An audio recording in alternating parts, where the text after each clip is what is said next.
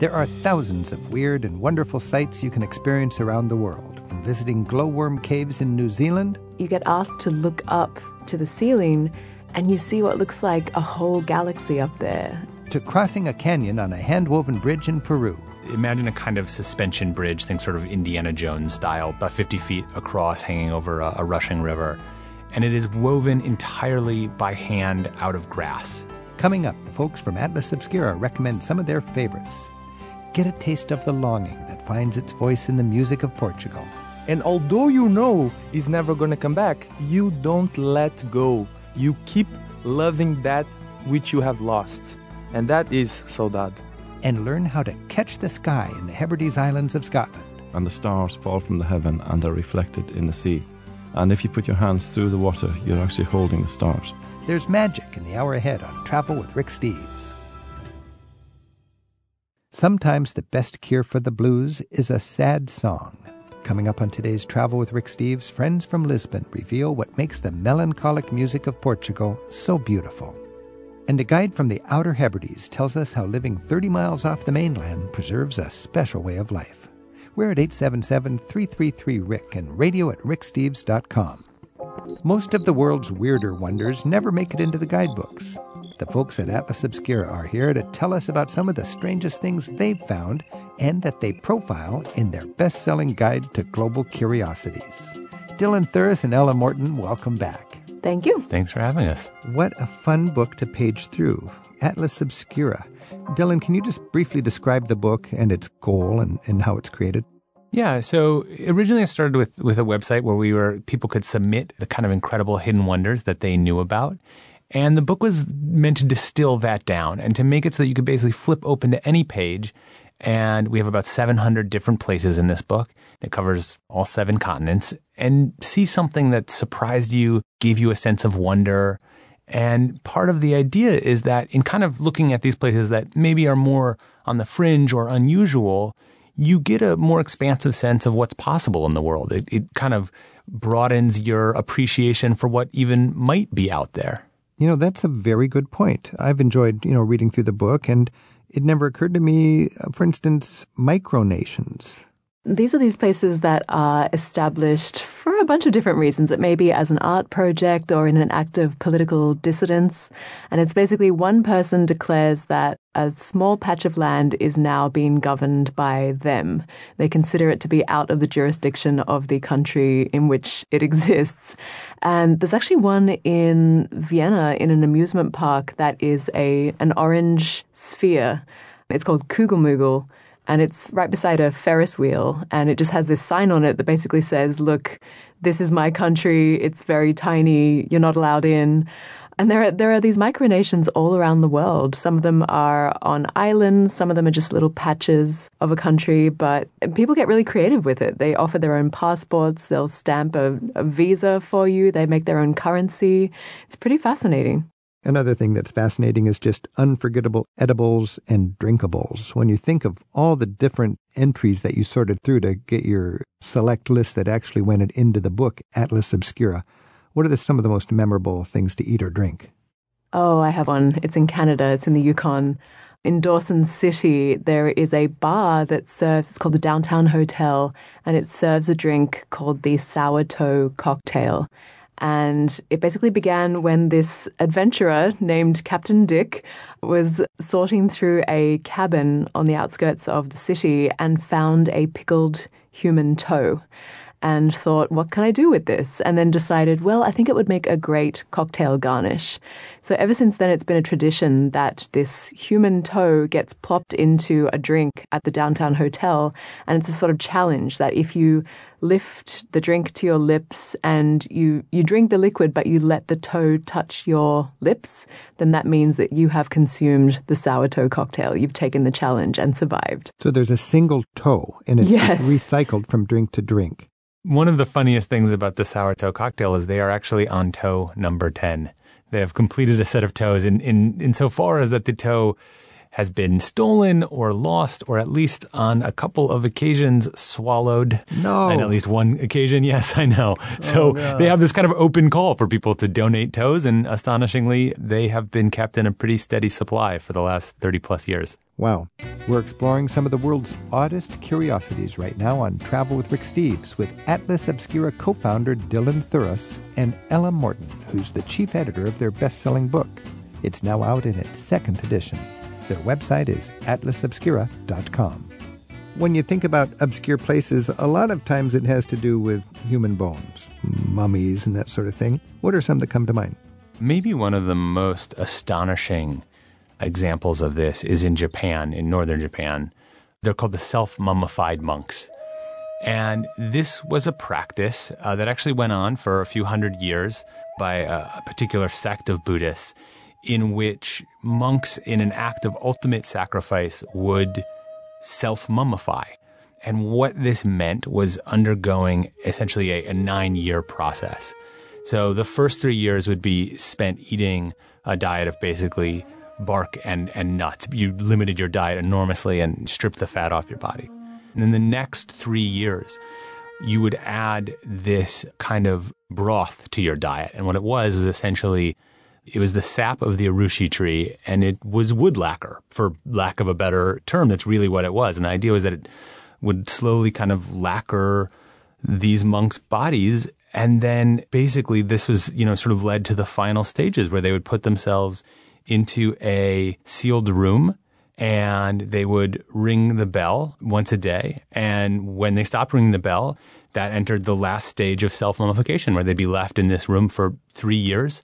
And finally, the tomb would be opened.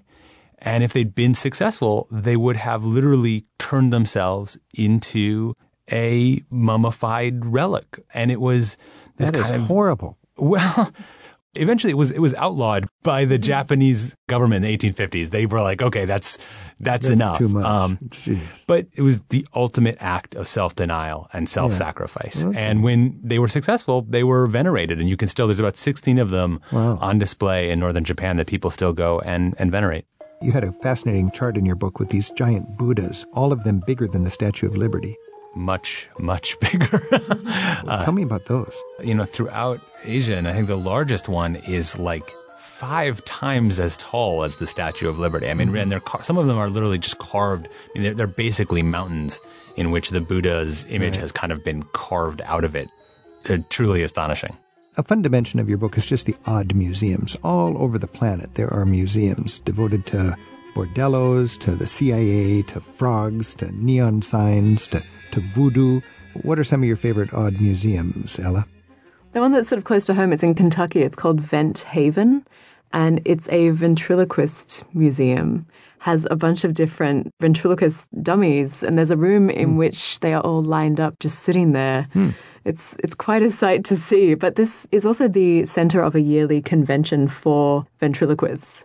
But it's just an example of one of the many subcultures for which you might not think about there being a museum, but these things exist all around the world, that people might take just one person to be a collector and then to establish somewhere that becomes a hub for that small scene. They probably are driven by one person's passion for something quirky. I mean, there's a thimble museum outside of Rothenburg, which is just filled with historic thimbles. And I find those museums, especially if you get the chance to talk to that person, are some of the most wonderful. And sometimes you go in thinking, well, this sounds like it couldn't possibly be more boring, But then inside of this museum is some object that is totally amazing. In Devon, England, at the World Barometer exhibition, which, I don't think people are rushing to go see, but they should be, because in there is something called the Tempest Prognosticator. And it is a giant glass bell jar. And in it, you'll see a little carousel with 12 little kind of leashes attached to bells. And what this was that in the Victorian era, it was really hard to predict the weather. So a guy named George Merriweather, he had a good, one of those names that fits his profession, decided, I have a solution to this. And what it was is he'd noticed that freshwater leeches, when a storm is coming in, get a little bit agitated and start to wiggle around. So he made this contraption where he would put tiny leashes on the leeches, and those were attached to these bells. And when a storm was coming in, they would start ringing. And of course, this, you'll be shocked to hear that this did not catch on. But they have a working model of this at the Barometer exhibition in Devon, England. And so, That's great. It's a good example of something that'll surprise you at one of these museums.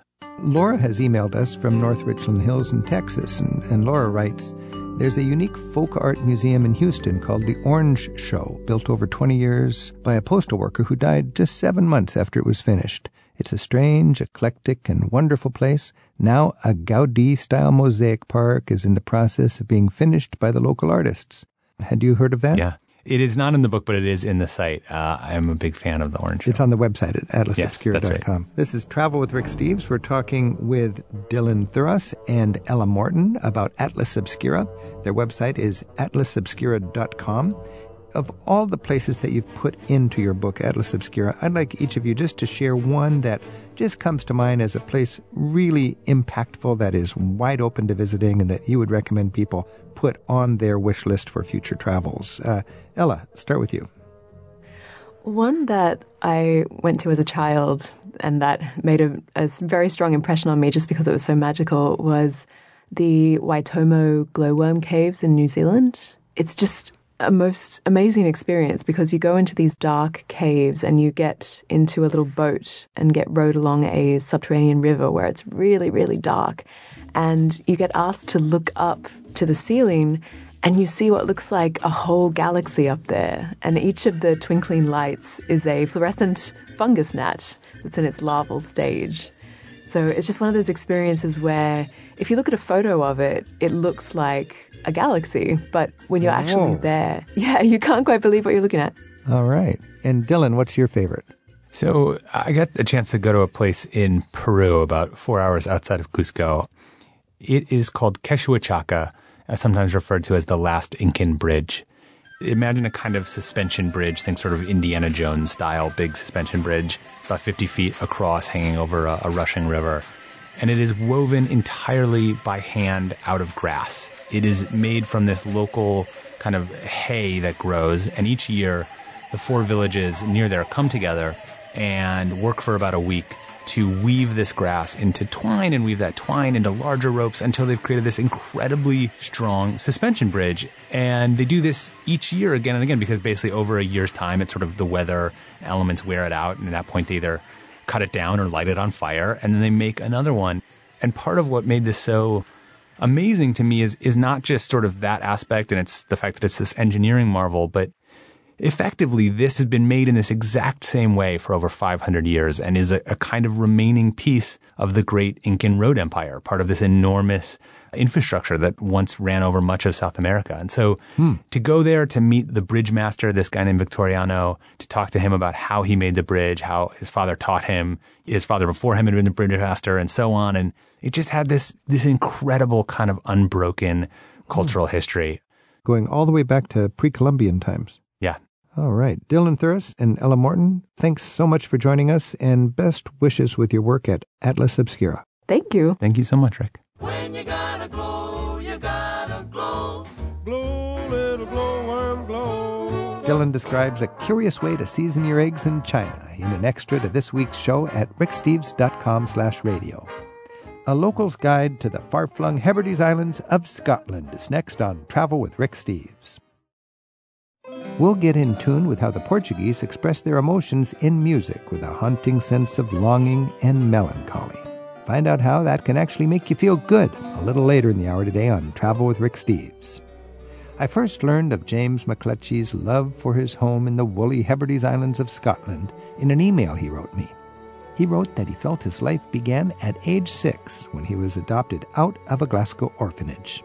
His foster parents took him to live on one of the outer Hebrides, where a kid could explore all day and where he soon learned to speak Scots Gaelic, like everyone else. James, it's good to have you with us. You're welcome, Rick.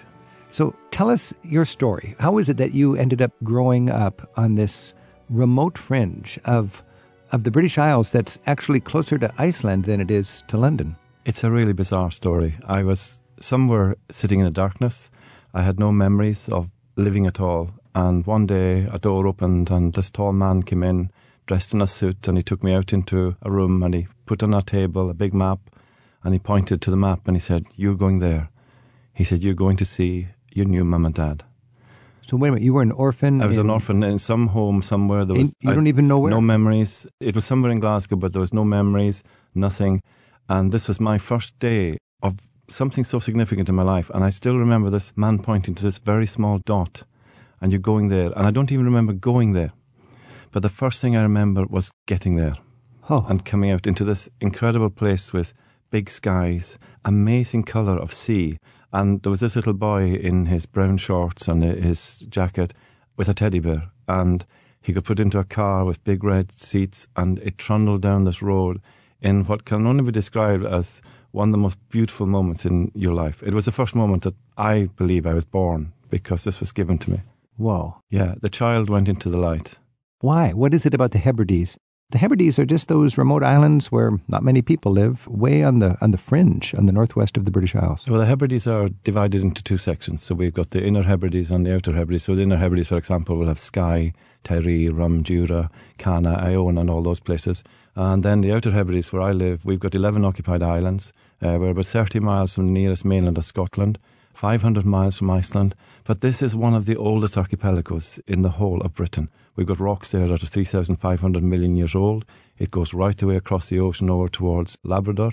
And the people who live there still speak the native Gaelic language, and they still live and work in a way of lifestyle that is so rare and unique to see in Scotland today. Now, you wrote about how you fell in love with its beaches, nature, and culture. Talk about the beaches. The beaches are powder white beaches. We've got one of the top 10 beaches in Europe in the Isle of Harris. But where I live in Uist, we've got 35 beautiful beaches that are so accessible to people. These beaches in the summertime are fringed with what's known as the Macherland, which is this unique habitat that grows next to the sea. And there's over 177 different wildflower types growing there. So it's a carpet of incredible flowers and fragrance coming through the air.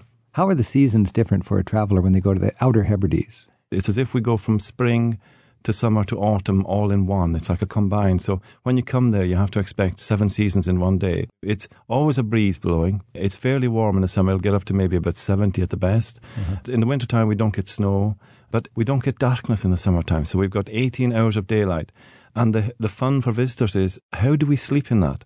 And what do local people do? So when the summer comes, we work until it gets dark. So we take advantage of the light. Conversely, in the winter, it probably is dark much of the day. Yeah, it gets dark around about 3:30 to 4:30. After the shortest day, we get 15 minutes a week, and we start to see the birds.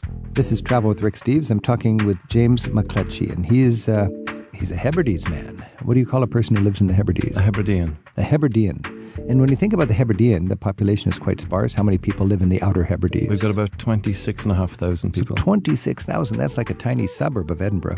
Are these mostly people that live there because they had no choice, they were born there, or they're brought there as an orphan like you? Or are they people that are getting away from the crazy world and wanting to have a place where they can be closer to nature and have a quieter life? It's a really interesting combination. When I went there, it was dominantly islanders who were born there, who'd lived there for generations. And gradually through time, those people have left, and we're now getting a larger influx of people moving from central belt of England and those places, looking for that ideal life, looking for that tranquility to get away from. You wrote everything. That you were taught by an older generation who showed you the world of an island. Does that older generation still exist? Some of them are still there, and what's really unique to me is I remember the first time I was ever held in Emdy's arms was when I arrived at that home in the Hebrides, and this woman came out and she lifted me in her arms as if I was her own. And what was wonderful about that time growing up in the Hebrides was the older people had time for children. All they wanted you to be was to be the best you could ever be. And they never asked you for anything. They just gave you everything. They taught you a wonderful, wonderful way of life. Your foster dad was a crofter and a seaweed factory worker. Yeah, he had... What's a crofter? A crofter is somebody who owns a small piece of land. The average at one time would have been 5 acres. He had 2 cows when I was growing up, 30 sheep, some chickens. And to supplement that, he used to go and work in a seaweed factory, the alginate factory. So they would dry the seaweed, they would send it away and export it. Pretty bleak land to be more than subsistence, I would think. It is bleak land, but when you look at native people, they find a way to live in a paradise. Paradise always has a challenge, and that challenge is how to work and manage the land. There's been people on these islands for over 8,000 years, and they've left a testimony everywhere they've been. Now in Ireland, there's stories of people that laboured long and hard to turn seaweed into good, fertile soil. Was that done in the Hebrides also? Yeah, because these rocky islands, you need soil. Yeah, there's certain segments of the islands, and particularly in the Isle of Harris and those areas where you can look at the landscape and you can see these lines that are through there, which are known as fiannacan. And the ladies at one time would have carried the seaweed off the shore in a wicker basket. They'd have carried it up. They'd have laid it all along the ground, and then they'd have turned the soil over. And it's really fascinating to look at how those people managed to live and survive there with a larger population than we have today, 44,000 people during that time. How big is tourism I see this idyllic sort of world apart. On the other hand, you can get there quite conveniently from Edinburgh, and there must be a fair amount of impact of tourism. Access is very easy to the island. We have flights from Glasgow and from Edinburgh to go there, but we also have ferry services run by Caledonia McBrain. We have 275,000 visitors a year coming to those islands. But what's wonderful about those islands is there is a limiting capacity on the amount of people that can actually come at one given time. And we have such an environment that they disperse into this environment. So you might see them around once or twice a week, and the next time you see them is when they're leaving. The impact has not been that big on the environment. It's allowed us, yes, to invest in holiday homes, bed and breakfast and things like that, but people can still experience the real Hebrides. So there's the inner Hebrides, which are closer to the world, and we've got some famous tourist attractions, the island of Iona and Mull, which you go across from Oban to get to Iona. Yes. Iona is a very spiritual place where Christianity came to Scotland and has this connection with the old Irish saints and so on. And then the Isle of Skye, which is every traveler's favorite romantic, magical bit of the Scottish island culture. But then you go beyond that to the outer Hebrides. As travelers, how would we distinguish now between the outer and the inner? And are the outer Hebrides worth the extra oomph it takes to get there? Well, the inner Hebrides to us are the gateway to the outer Hebrides. Right. You can go and experience the lifestyle on Iona and Mull and all those areas. Coming through Skye is a really beautiful experience as well, because you've got the Cullen Hills, you've got the Red Cullens, you've got the fairy flags, you've got Dunvegan Castle, you've got a beautiful, beautiful, diverse landscape. But when you take that step beyond, you're moving into what the Celtic people used to call the gates of fire, the old world. You meet people who speak a different language. You meet people who have a friendly welcome to you. And I could guarantee that you could turn up on anybody's door in the Hebrides and they would take you in and give you a cup of tea. And that has not changed since I was a child. There's a mystique about the Caledonian McBray ferry system. It's these ocean-going ferries that are the lifeline for a lot of these islands. And they chug out of these little ports and into the open sea. And you know they're going to another island. And they are bringing sustenance, bringing loved ones, and bringing food and trade. What does the Caledonian McBray ferry line mean to the people of the Hebrides? It's more than just a lifeline. It's actually the way we live, because without Caledonia McBrain, we would not be there. Right. They bring in our food, and when the ferries can't run, we don't get any food. But not only that, the people who work on those boats are actually island-based as well, so we know them. They're giving you a true island experience when you go on there, a true island welcome. You hear bilingual language when you come onto the ferry, spoken in both languages, and it's really wonderful. And Caledonia McBrain go to about 23, 25 different islands, and they're one of the most reliable companies you could ever see. Is Oban the sort of the gateway to the Hebrides from a transportation point of view? Yeah, Oban is fairly easy for people from Glasgow. It's about 2 hours by transport or 3 hours by train, which is one of the most beautiful journeys you can take. But then by going to Oban, it opens up the inner Hebrides to you as well as the outer Hebrides. So what you would do is, coming to me, you would come into the far end, the southern end, and then what people normally do is they drive through to the north. So we have a saying where I come from. You head up south and down north. Up south is meant to be closer to heaven. Up south? Yeah. That's good. And I'd like to welcome you aboard the Vale of Mull for the sailing to Oban. And the coffee cabin on deck 4 is open for the sale of teas, coffee. James McCletchie is with us on Travel with Rick Steves for an insider's view of his home turf on the Hebrides Islands off the northwest coast of Scotland. We have a link to James's photography website with this week's show notes at ricksteves.com/radio. Robert's listening in from Winchester, Virginia, and joins us on the line at 877-333-RICK. Hey, Robert. Yes, thank you for having me. James, it's such a vast area. I was curious as to if you wanted to stay there and tour for the week, where would you suggest staying as far as centralizing? One of the things people have to understand about the Hebrides is they are a 130-mile long chain. So depending on what your interests are, if it was archaeology, if it was environment, we recommend that you could maybe fly into the Isle of Lewis, into Stornoway. That would then give you access to the biggest island. You could go and see the standing stones, thatched houses. You could go and experience beautiful beaches, the Harris Tweed industry. If you then came into the Southern Isles, where I live, you've again got access to the beaches. You've got access to fishing, trips to St Kilda, one of the most beautiful World Heritage sites in the whole world, out there just off our island, 41 miles. Or you can come by ferry. You can come down to Oban, take a train from Glasgow for about 3 hours, and then take a ferry out towards the islands. That'll take you about 5.5 to 6 hours. You can hire a car there. It's fairly easy. You can hire a car in the south and drive it up to the north and leave it there. Or there's very good public transport as well on these islands. And it's a real wonderful experience because you're going on the little post buses, you're going on other local transport. You get a real chance to experience flavour and also to meet local people. Oh, wonderful. One of my favorite memories, Robert, in the Hebrides was just getting to know the man who drives the post bus across the Isle of Mull, getting from Oban to Iona. And he was like a stand-up comedian, but he was sitting at the driver's seat, and he just knew the culture, knew all the gossip, and he couldn't stop talking. And I just wanted to go back and forth in that bus all day long to listen to this bus driver. You see that guy? He's really up the back end of that car, look. James, do I understand in Scotland that tourists are welcome to, or anybody's welcome to go on a post car almost to get someplace if there's no bus that goes there? There is normally a local transport system that runs there, but some of the roads are so remote that it's a post bus that goes down there, so it's a postal minibus. They're collecting the mail as you go down from a letterbox. Robert, thanks for your call. Well, thank you. Yeah. Bye-bye. Bye. James, you mentioned to Robert to fly into the island of Harris. Would it be okay with you if I just had 5 days for the Hebrides, that I flew over the famous places and went straight to the Outer Hebrides? Yeah, you'd fly into Stornoway or into Benbecula, but I can give you the most unique flight in Europe. What's that? You fly into the island of Barra and you land on the beach in a twin-otter plane. There is nowhere else in Europe where you can do that but Barra. You land on the beach. Yeah, it's not a seaplane. The beach is just the runway. It's a twin-otter, and you land there, and it's the only place where the landings are separated by the tide. And you fly direct from Glasgow, and you'll be there with maybe 8 people on the plane. What's the name of the island again? This is the Isle of Barra, Barra. Now, you mentioned in the context of Harris Island, Harris Tweed. It's actually originating from the island of Harris. It originated from the Isle of Harris as a cottage industry, and it went through quite a turbulent time.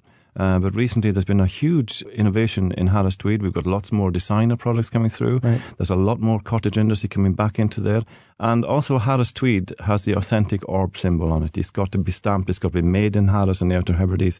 If you buy it made anywhere else, it is not authentic. By the way, can you do the Hebrides with a rental car, just leaping from island to island by local little ferry? Yeah, that is one of the unique things about Caledonia McBrain as well, because they've got what's known as a Hebridean hopscotch. Okay. And you can buy a ticket and you get on a smaller ferry and a smaller ferry as you go through the islands. Oh, man. And that's a real experience again, because I love it. You're going there with all the local people. You might even go in there might be some sheep going over or something like that on there. And it truly is an incredible experience. And even though I've been doing it since I was a child, every summer I go to the other islands because I want to experience that part of my life.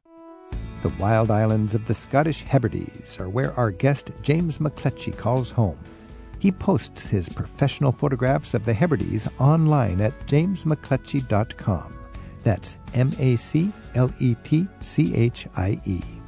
Our phone number is 877-333-7425, and Carolyn's calling in from San Diego. Hey, Carolyn.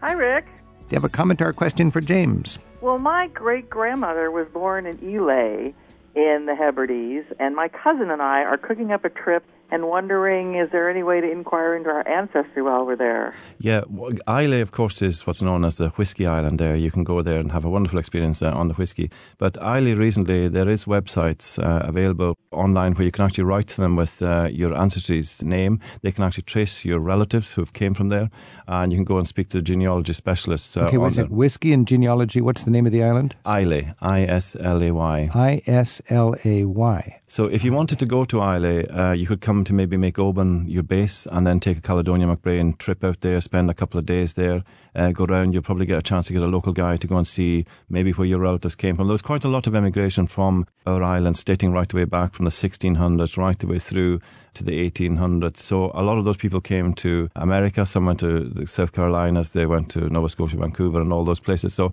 I went to Canada. Yeah, that's great. And if you look at the place names in those areas, they're actually relative to a lot of the areas where the people came from as well. So you can go to Nova Scotia, and you as a Scottish guy could see, these people came from the...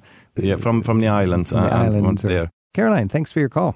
Well, thanks. I'm really looking forward to it. Yeah. Bye-bye. Bye.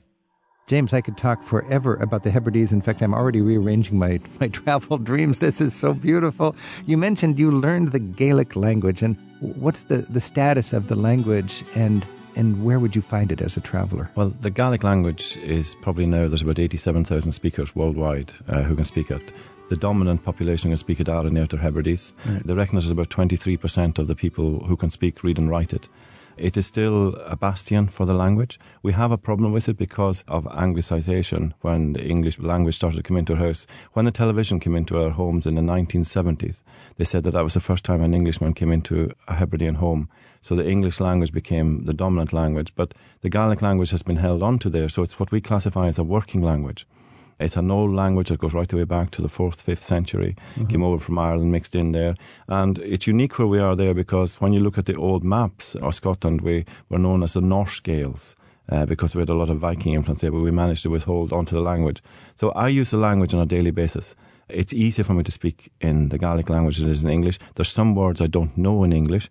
And when you look at the expressions that the older people used to have, they wouldn't have the same meaning in the English language. So it's that connection back to those old times. For me as a child, it allowed me to be immersed in island culture. And I would never have had and gained the wealth of knowledge that I had if I wasn't able to speak to those older people. So I'm going to come and visit you, and you're going to teach me a little bit of Celtic Scottish language, and you're going to take me out after dinner for a little walk. What's a beautiful experience I would have that I would never forget in the Hebrides? Well, one of the beautiful experiences we have in the Hebrides is called catching the stars and leaving only footprints. We can go down on walking onto the beaches, the powder sand beaches. You can go on barefoot, walking into the water, and the stars fall from the heaven and they're reflected in the sea. And if you put your hands through the water, you're actually holding the stars. And for people not only going into the sea, but having that experience, which is so unique. And then during the summertime, we have what's known as bioluminescence. The seaweed and the water takes on this incredible glow. And when you actually walk along the seaweed in your feet, your footprints light up. So you could follow my footprints through the seaweed. This is one of the most unique experiences you can have in an environment that is so tranquil. You can just stand there and you hear the sounds of nature and you hear sounds that you wouldn't normally hear. James McGletchey, sign me up. I want to touch the stars and leave only footprints. Thanks for joining us. You're welcome. Up next, friends from Portugal tell us how they turned loneliness and longing into a wistfully beautiful type of music. Hear for yourself in just a minute on Travel with Rick Steves. In Portugal, they have a unique way of turning sadness or a broken heart into music and songs that can make you feel connected to something bigger and stronger than yourself. They call the feeling Saudade and have a music tradition they call fado that I think expresses it beautifully. Here to help us understand this core character of Portuguese culture on Travel with Rick Steves are tour guides Rafael Pereira and Cristina Duarte. Cristina, Rafael, welcome. Thank you very much for So, Saudade, how would you, Cristina, define how this is a part of the Portuguese soul, Saudade? It's a very, very difficult word to translate in just one word. I think that we are the only country in the world that defines all these feelings, deep feelings, in just one word. Saudade, if you really want to translate it, I think that the best translation is the presence of the absence. The presence of the absence. The presence of the absence. What does that mean? Exactly. Is a longing of something that it's constantly with you, in your mind, in your soul, in your deep feelings, but physically is not there. So it's aware of something you do not have. Yes. You have it on your thoughts. You have it on your heart. You have it on your way of looking to things. When we look to the sea, for instance, is something that the Portuguese have very much rooted in our culture, is that we have this kind of look, like far away. Rafael, why Portugal and Saudade? Yeah, let me introduce an idea here that might help our listeners to understand what is this idea of Saudade. You cannot understand Saudade rationally. With thoughts. Yes. That's my problem. I'm trying to be rational. You right cannot now. understand it with your mind. It's something that you understand with your heart. There was a Portuguese king from the 1400s called Dom Duarte. He is known as the philosopher, and he wrote, "Saudade is the sense of the heart." So it's the brain of your heart almost, or the thinking, the feeling of your heart? Again, I'm trying to be too logical, aren't I? Again, you're coming back to the logical. You're going the brain of the heart. No, it's not the brain of the heart. It's just the heart. And I think it's Saudade, it's paradoxical because it is at the same time the longing for a lost past and wanting this lost past to come back in the future. But it's never going to come back. And although you know it's never going to come back, you don't let go. You keep loving that which you have lost. And that is saudade. That's why the presence of the absence is constantly there. Do you cry? Is it a sadness, or is it a kind of a love, or is it a awareness of your culture and losses of the past? It's all of that. All of that together. It can be. I was going to ask. It's not only sad. Happy. Okay. You're longing for something that happened, and when you think about that again, you are living it again. Okay, so now both of you, it's just like it is who you are. It's woven into your DNA, your blood. Yes. And for me as a tourist coming to Portugal, I want to connect with this, and I don't have the heritage, and I don't quite understand how to not make it logical. How would I experience it? Where would I go to find saudade in my travels? I would say go to a place where you feel comfortable alone and with yourself. Just my favorite place will be by the water. Nearby the water, where my eyes can look along with the line of the horizon without seeing anything, really. It's just with the line, just leave your eyes to go. And your thoughts probably is just being with yourself. Being comfortable with silence? With silence, yes, with silence. Raphael. Let me continue on this idea of Christina of the ocean, because if you look at the geographic position of Portugal, we are an Atlantic country. We return to the ocean. Mm-hmm. And today, we know a little bit of the mysteries of the Atlantic Ocean, but in the past, it was not like that. The ocean was mysterious. It was the unknown. Okay, so when you're looking at the horizon, you're in deep relationship with the mystery of life. And that is saudade. You cannot understand the mystery of life through reason, through your mind. By definition, it is unknown. The relationship to the ocean is a key element to understand Portuguese culture, and also we can connect it, of course, with the Portuguese age of explorations. Did the ocean, was it sustenance? Did it bring food? And did it pay for life? Or was it death? Was it happy? Was it sad? Is it the enemy or a friend? It's the paradox again. The ocean is something that gives you a way of life, but can take away from you what you love in 1 second. So it's the paradox. At the same time, is your second chance in life. Second chance. Again, with our geographic situation, we are pretty there. We are the last country of continental Europe. And we are the most to the western, stuck between Spain and the ocean. So looking to the ocean is looking to our opportunities in life. So it's the past and the future together. I was talking with a very old man in Salema on the Algarve, in the south coast of Portugal, and I was just asking him about his childhood.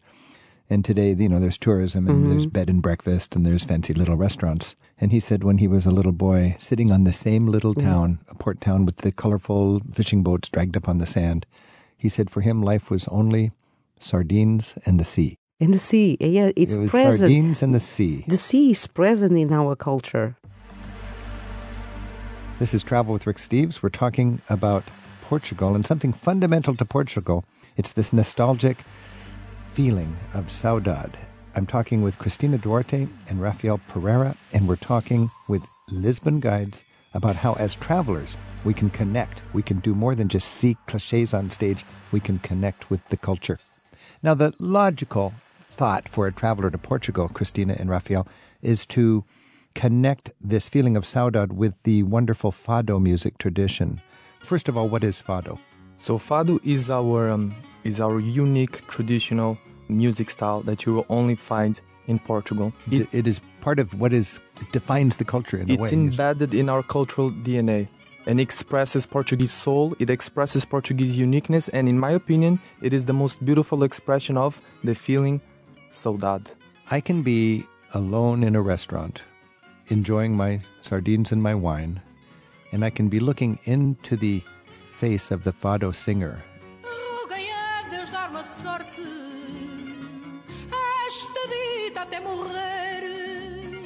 And to hear that nostalgia, and it takes me back. Yes. It's a sort of a meditative thing. It takes you to saudade. It takes. That's I'm on the edge of saudade. Yes, that's the way. Just have another sip of wine, forget the rest of the world, and let this woman's beautiful, beautiful, mournful, sad voice take you into Portugal's past. And you don't even have to understand the language, because here's the secret of fado, here's the secret of saudade. The language of the heart is universal. It's so true. When you're speaking from your heart, anyone can understand, regardless of your cultural background, regardless of your language. If we think about fado, it's basically mournful, nostalgic, folk singing, Portuguese. Not always. Not always mournful. Not necessarily always sad. So it can be jaunty also. Yes. Okay. When fados, the chant, the song, it's talking about deep feelings. On those cases, the classicals, they are always sad. If you are talking about descriptions, narratives of the city and how the colors are, or a bullfighting, a description, a narrative, they tend to be more cheerful. And after the first bottle of wine, it changes, yes. Wine is an important factor. Wine is Oh, yes. For me... It unmoors you. It sets your boat loose. It lets your emotions come. Yes. You know, when you're very rational and you drink a glass of wine, that is different. Not only the bottle of wine, I normally say that you appreciate fado more after your broken heart, or first broken heart. Because it's when you feel identified with the words that person is. So there's fado about a fisherwoman who lost her man at sea, broken love, waiting for a love. Yes.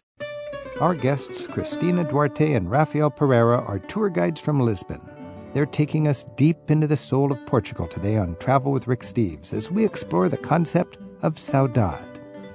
Cristina, when you, just from a practical point of view, if you want to experience fado, reality is it's going to be a touristy restaurant where you have a touristy presentation, but I find it can still be a quality experience. What do you recommend to experience fado in Lisbon? Well, fado is an experience, not only a music experience, is a senses, all senses experience. That's why we normally go to a place where we have food and we have drink.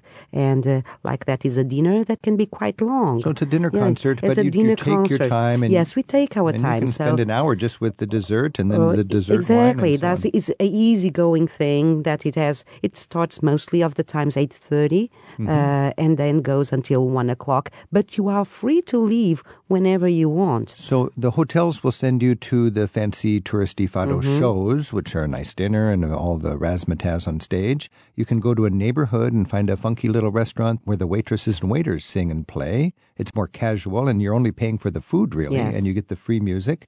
There is a fado tourist concert in Barrio Alto. There is. That I thought was quite good, and it's just an hour and it's earlier. And then there's a museum in the Alfama, which is really quality. And when you go to that museum, you realize there are Frank Sinatra's and Billie Holiday's and Bing Crosby's of the fado industry.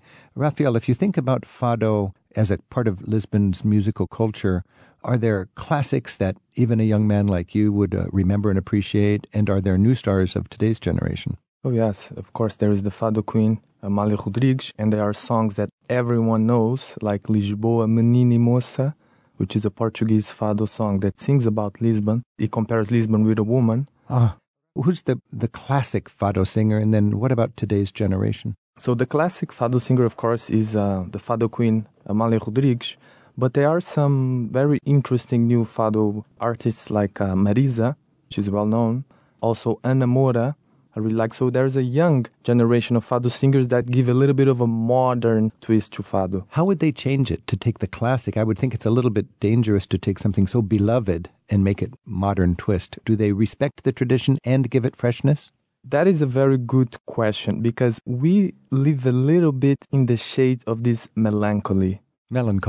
And some of these new fado artists, they're trying to break this spell.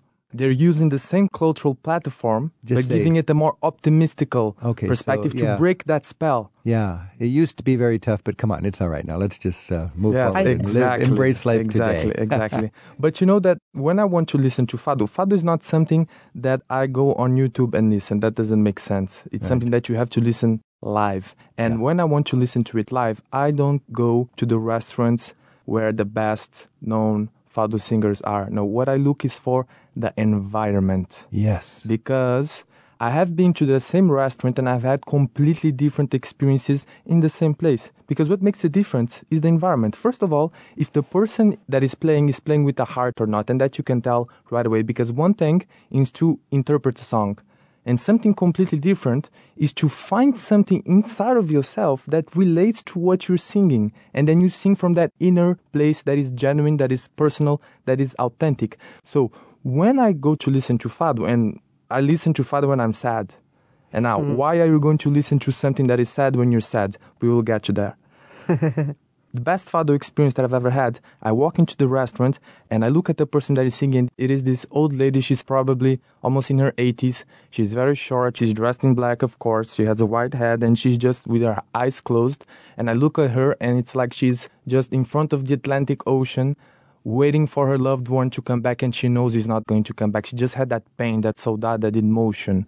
And I look at the people that are also listening, because imagine if you're expressing your heart and people that are listening to you are not in the same frequency. The magic is not created. The bond, the connection is not there. You see, so everyone has to be in the same frequency. And of course, that is why wine is so important. So I go inside, in this particular night, I go inside the restaurant and I'm sad. I'm really sad, and everyone is really sad, and everyone is under that umbrella, under that shadow of this Portuguese melancholy of living in the past and not believing in ourselves. And we are there. And we are crying inside, and that the environment is dark. And the lady is singing with her eyes closed. And gradually, she starts opening her eyes. And gradually, she starts interacting with the people. And gradually, she starts singing a little bit more cheerful. And after 2 hours, the sadness had disappeared. And everyone was drunk, standing up and singing with her. So you know what happened? A transformational experience. And I think that is the beauty of art. Art is real when it can transform you. And you mentioned that you have that magic, and I've been there. I've had a few moments where I just thought, oh, I'm so sappy, I'm so romantic, I just can't believe the feelings I'm having. I buy the CD, I take it home. It's nothing. It's not there. Absolutely nothing. Nothing can replace experience. Right now on Travel with Rick Steves, we're hearing how Portuguese fado music opens the window to the emotions of Saudade with our guests, Rafael Pereira and Cristina Duarte. Cristina, can you tell me your favorite fado moment?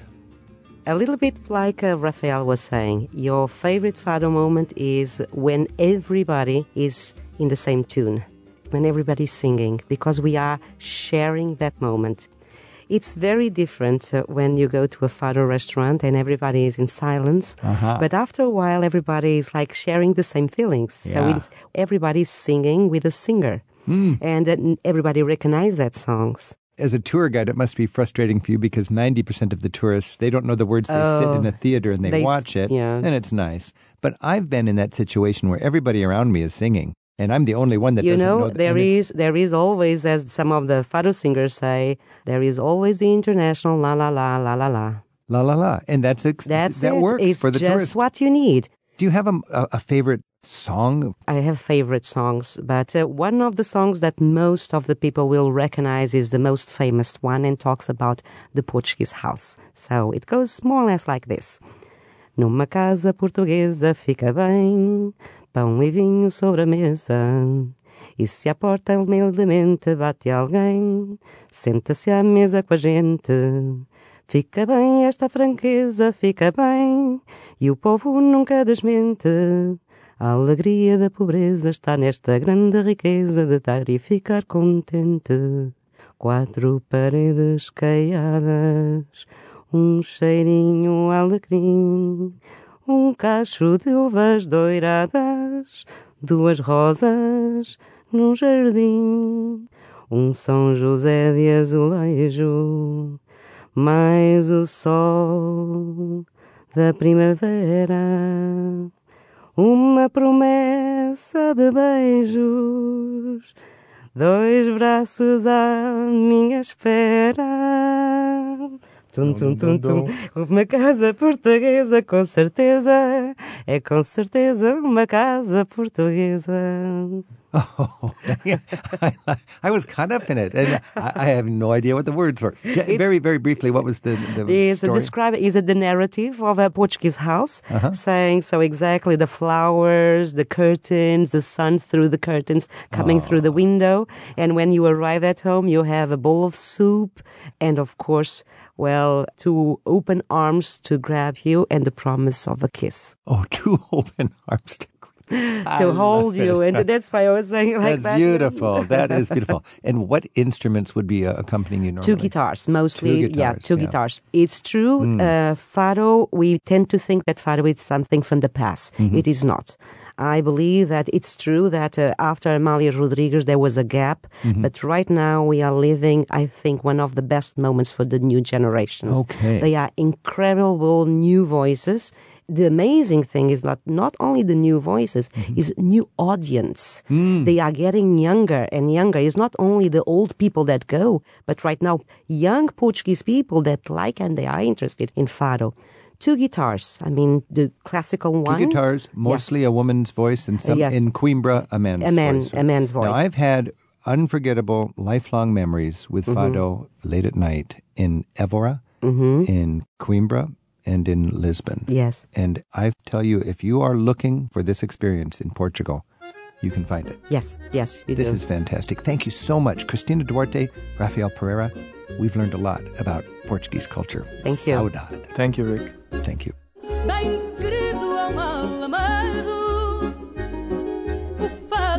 Travel with Rick Steves is produced by Tim Tatton, Isaac Kaplan-Woolner, and Kazmira Hall at Rick Steves Europe in Edmonds, Washington.